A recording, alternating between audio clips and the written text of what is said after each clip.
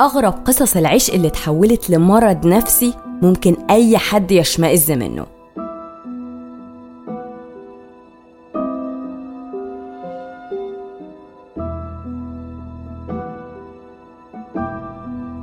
انتوا بتسمعوا دلوقتي بودكاست عايش معاهم على TalksMix مع سارة فيصل.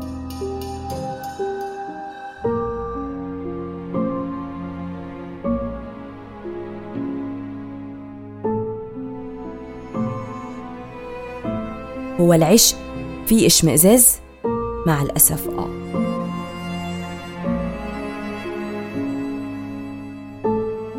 دكتور كارل تانزلر اتولد 8 فبراير 1877 في ألمانيا. دكتور في مجال الأشعة، وخدم في القوات البحرية وقت الحرب العالمية الأولى. وبعد ما انتهت الحرب وخسرت ألمانيا اتجوز وهو عنده 43 سنة، وقدم على هجرة لأمريكا وعاش هناك واشتغل وخلف طفلين.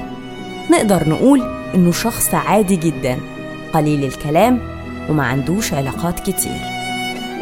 اشتغل في مستشفى فلوريدا سنة 1927، ومن هنا بدأ العاشق المجنون يظهر.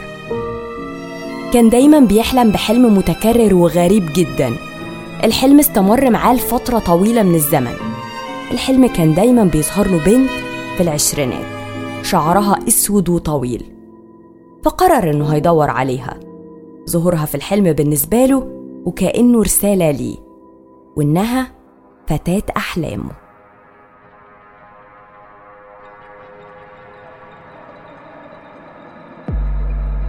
انفصل عن عيلته وصرح قدام زمايله اللي في المستشفى إنه بيفضل حياة الوحدة أكتر من الحياة الزوجية، لكن ما جابش سيرة الحلم لأي حد نهائياً. يوم 22 إبريل سنة 1930 قابل كارل ماريا إلينا ميلاجيرو، عندها 21 سنة ومن أصول كوبية. وطبعاً أول لما شافها وقع في حبها، وقال إن هي دي اللي بيدور عليها طول عمره. لكن مع الأسف الفرحة ما كملتش. عرف إنها مريضة سل، وكمان مقيمة في مستشفى كاي وست. وبما إنه دكتور قرأ كل التحاليل الطبية وكل التقارير، وعرف إن الحالة صعبة جدا وكمان ميؤوس علاجها، وإنها مش هتعيش كتير. رفض إنه يصدق أي تقارير، وإنه استحالة بعد ما لقاها تمشي بالسرعة دي. فكرة موتها كانت بالنسبة له فكرة مستحيلة. قرر إنه يبدأ يعالجها وبدون علم المستشفى وعلم أي حد.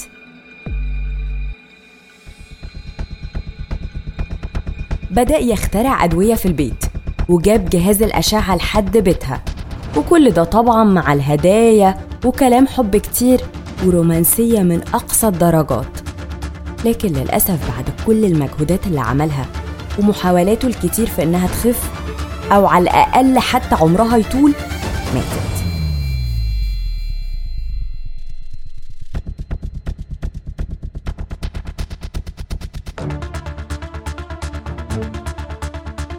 ماتت بسبب المضاعفات اللي كان بيحاول يعملها، وللأسف قلبت بنتيجة عكسية. جسمها ما استحملش كم الأدوية اللي كانت بتاخدها والأشعات اللي كان كارل ما بيبطلهاش. توفيت ماريا إلينا ميلاجيرو وهي 21 سنة في أكتوبر 1931.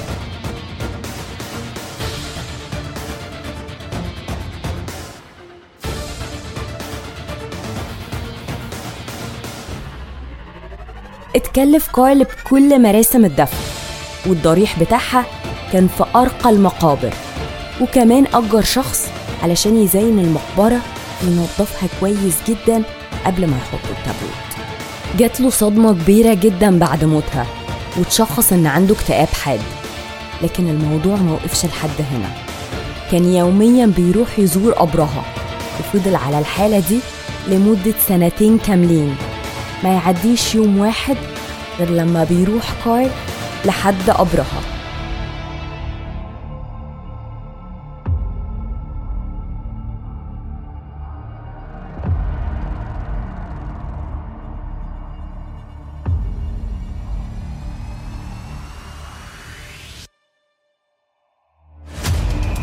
لكن الموضوع ما كملش على كده، اتطرد من المستشفى اللي كان شغال فيها بسبب تصرفاته اللي ما كانتش طبيعية وهوسه الغريب بواحدة في الآخر كانت مريضة.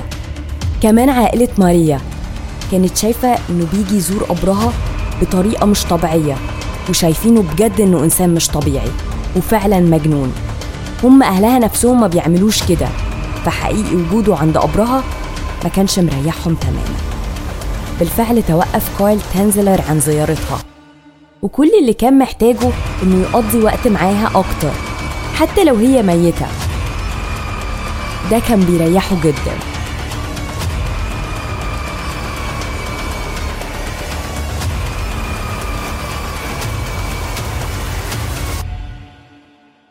بدأ يخطط إنه عايز ماريا وبس، هي الحاجة الوحيدة اللي عايز يعيش معاها كارل، مش أي حد تاني.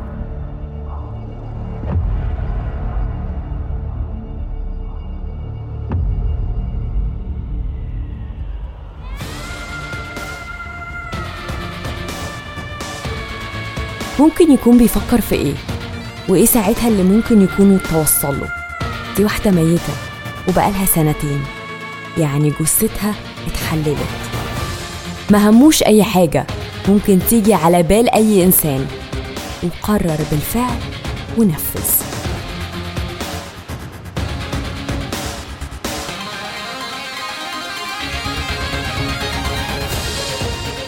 في ليلة بعد منتصف الليل والجو كان برد جدا، استغل كارل الفرصة وسرق جثة ماريا وخباها في المعمل اللي كان بيشتغل على أدويتها فيه.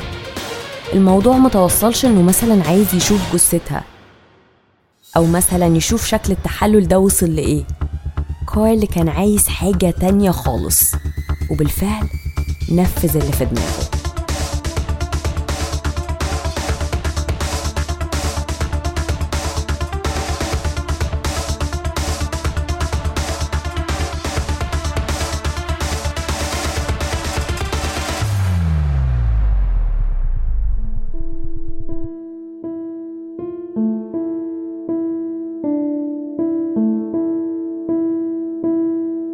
استخدم الجبس والأسلاك المعدنية عشان يوصل عظمها ببعضه، واستخدم الشمع علشان يرمم جلدها، واستخدم عينين من الإزاز وشعر مستعار. وبالفعل ماريا رجعت الحياة بالنسبة لكارل تاني، لبسها أجمل وأحلى اللبس. كان دايما بيعتني جدا بجثتها علشان ما تظهر لهاش ريحة. فضل على الحال ده 7 سنين دبت فيه الروح، وكأنه عايش مع إنسان حي بجد، بيشاركوا كل حاجة، بياكل معاها، بيسهر معاها، بيرقص معاها، وكمان بينام جنبها ومعاها. لكن الوضع ما استمرش، ما ينفعش يبقى فيه مجرم والجريمة اللي بيعملها ما يطلع لهاش ريحة.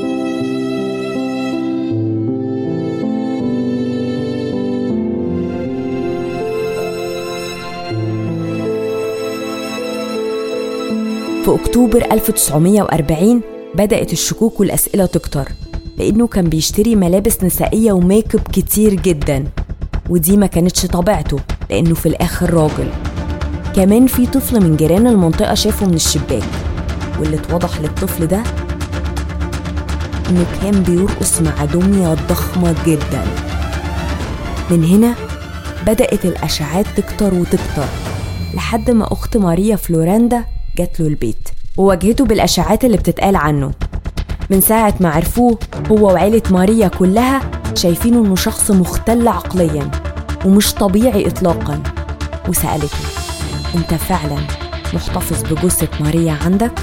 كارل ما تهربش منها ولا من السؤال، زي ما أي حد بيتحط في وضع اتهام وبيهرب. كارل ما عملش كده، كان فخور جدا باللي عمله. دخلها البيت علشان تتفرج على أختها ونرجع ماريا تاني للحياة. فلوريندا فضلت تصرخ، وقفت زي المسمار في مكانها. المنظر حقيقي كان صعب جدا عليها، إنها تشوف أختها ماريا عبارة عن دمية من شمع. لما استوعبت الوضع وفاقت من الصدمة إن فعلا كارل إنسان مش طبيعي، ده مريض نفسي، خرجت من البيت وهي منهارة وبتجري، وبأسرع ما يمكن بلغت السلطات الأمريكية، وعلى طول اتصدرت الجثة وبدأوا في تحليل، وطلع التقرير إنها بالفعل جثة ماريا إلينا مالاجيرو. اتقبض على كارل بتهمة تخريب القبر وسرقة جثة ماريا من غير تصريح. وبعد أيام قليلة جدا اتعرف كارل، وكل وسائل الإعلام كانت بتتكلم عنه وعن هوسه بواحدة ميتة، قالوا عليه الراجل الغريب المريب. لكن تقريبا معظم السيدات كانت متعاطفة معاه جدا وشايفة إنه ممكن يبقى غريب، لكن دي رومانسية حزينة أوي. في المحكمة اعترف كارل وأثبت التهمة عليه، لا وكمان ده قال إنه كان بيخطط إنه ياخد ماريا للفضاء، يمكن بعض الإشعاع الفضائي يرجعها للحياة تاني، وإن خلال زيارته لقبرها لمدة 2 كاملين كانت روحها بتطلع تترجاه وتعيط له إنه ياخدها من المكان ده. بعد المحكمة كانت المفاجأة، تم إخلاء سبيل كارل وتشخص إنه مريض نفسي، وللأسف خلصت الفترة الزمنية لرفع القضية ضد المذنب، لأنها توفيت 1931، يعني عدى على وفاتها أكتر من 7 سنين.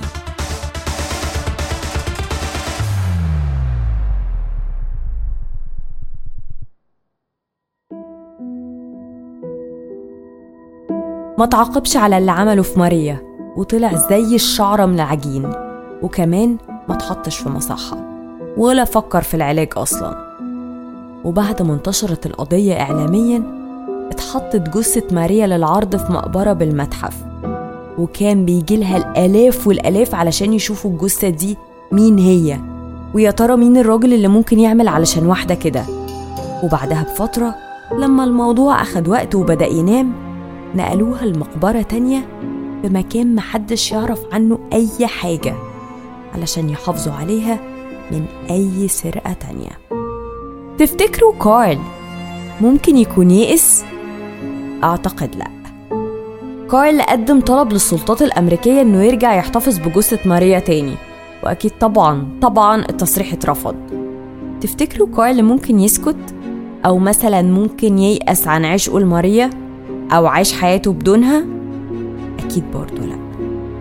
هوسه وجنونه وعشقه لماريا خلاه يعمل تمثال شبهها جدا، وعاش بقية عمره مع التمثال ده وفي هدوء تام ومن غير أي علاقات تانية ولا شغل ولا أصحاب، هو والتمثال وبس.